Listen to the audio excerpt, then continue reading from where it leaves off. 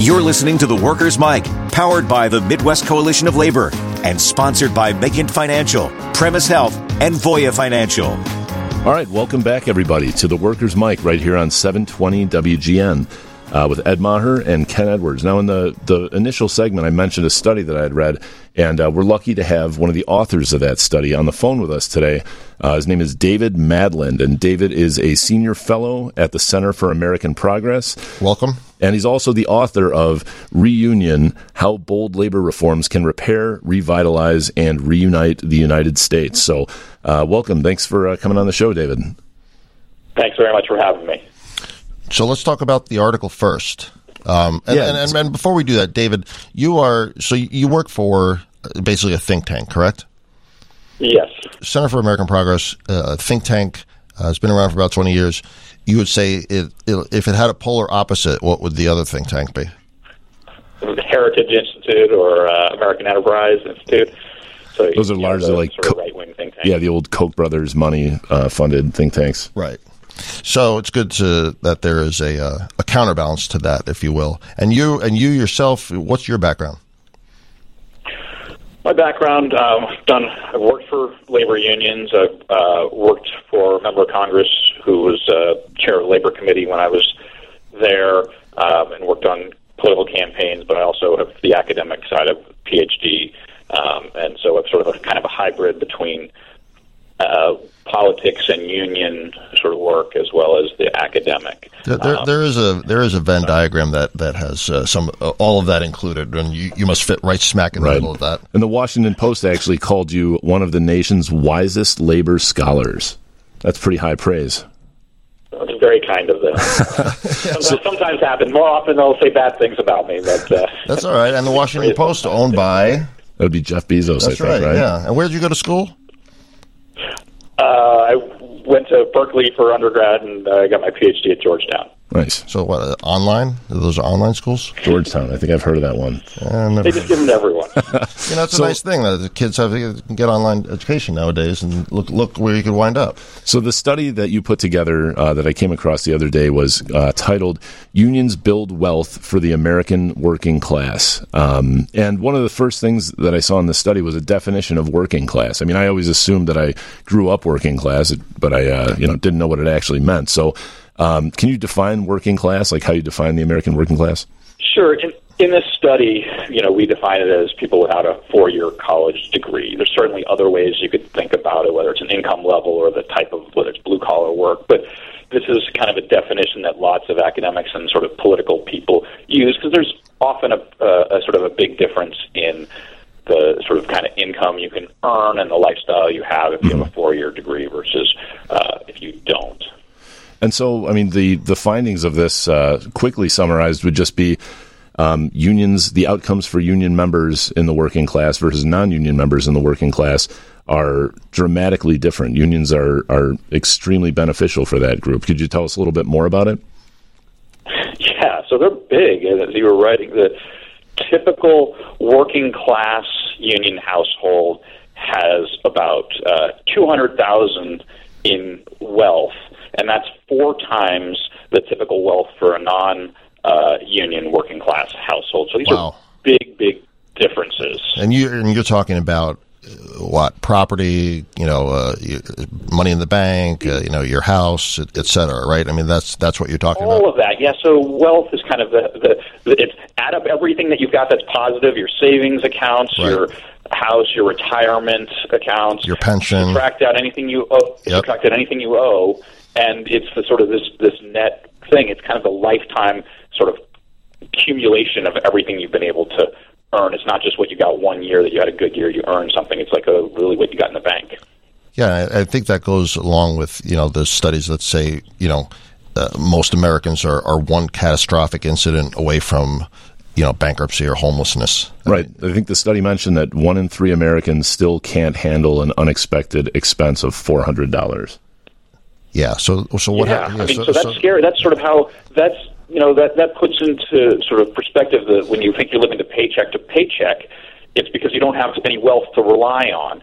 Yet when you're part of a union, it's transformative, and it's transformative because probably there's lots of other studies that looked at the good things unions do, like you have higher incomes, you have better benefits, you also have a more stable job. Mm-hmm. And this study, really what it shows is that all of those add up to be so much greater, because it's not just one thing unions do. They do all of this stuff, and that means a whole lot more financial security for you. And thinking about this in terms of wealth, I mean, we talk all the time about hourly pay and annual pay being better under a union contract, but a term that you use in the study, the union wealth effect, I think it makes me think about it in a different way, because one of the points that you make in the study is children of union members earn more during their lifetime. So unions are creating a foundation for working class people that benefits the next generation and the next generation. So you're really building a family or building something like a strong foundation for your family to continue on for multiple generations.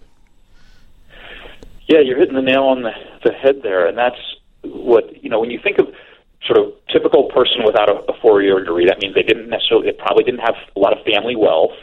They didn't have sort of a fancy college degree and sort of the benefits that might bring. So how do they take care of their family, and how do they sort of pass something on? Other people, whatever, they can pass on their estate or whatever fancy things they have. But for a typical person working, a union is sort of an essential way to do that, because you set yourself up with some wealth, and that wealth can then provide all sorts of benefits for the next generation. And like your kids are healthier, like, here in Chicago and around the Midwest, and I'm sure in other parts of the country, you're seeing, and both Ed and I come from the building trades, David, and you're seeing, we're opening doctor's offices and, getting people in, and they're healthier and their kids are healthier. Ed told me that union household, members live longer, right? They're literally healthier. So, it's just and these are the kinds of, I think studies are getting a little bit more into these kind of things of because wealth. The other thing here is just wealth is so much more unequally distributed than income. It's right. Like hundreds of times more unequally distributed, and so that means the life chances for people are so much different. But if you can build a little bit of a nest egg, like unions help you do, these have sort of benefits from so many facets of your life. You talked about health, and these kind of things are being more and more just studied. Or I mentioned mobility, passing on advantages, so your kids can then have the kind of advantages that someone who has a college degree has, for example. So that's one of the other findings from this study. The typical working class union household has almost as much, not quite, but almost as much wealth as the typical college-educated non-union household. So they're almost closing the gap with the college-educated. And I got to tell you, I think that you'll see that shift over the next 10 years, if not sooner, because we are preaching earn while you learn, come to an apprentice program, don't come out with debt. And as these college degrees, in my humble opinion, become less and less useful, I think you're going to see a sea change in that. I want to switch gears, though, if you don't mind, to talk about your book. I actually did download it last night, and I read the introduction. It's radical. I mean, it's absolutely radical. So, you talked about the fact that there needs to be a sea change here in America in terms of labor law, labor policy, et cetera. Can you just touch on a couple of those points?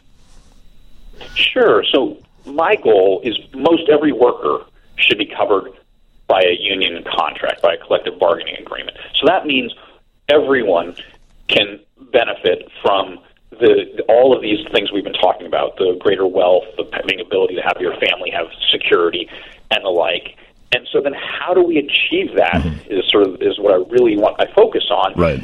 And to me, there are a couple things you need to do. And the first is about getting far more workers to be members of unions. And that's about giving workers stronger rights, things like the PRO Act, but it's also about really how you incentivize people to join unions so that we can have membership rates like some of the countries like in Sweden, for example. But we also then, I think, want to improve how we bargain so that we're covering far more workers.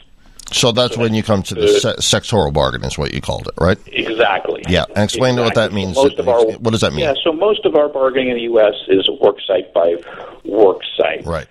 But when unions are really dense, like you think of the old auto industry, they had something close to sectoral bargaining where they covered kind of all of the workers in the industry, and the gains sort of spread out from there. So everyone in the shop got a good union contract, and that means that the firms don't need to fight unions so much because they're going to pay the same rate kind of no matter what. Right, exactly. It also means, which is sort of that's one of the things that unions have been fighting for a long time, is similar pay for similar equal pay work. for equal work. Absolutely. And it's really hard to get that when you're bargaining just with an individual work site.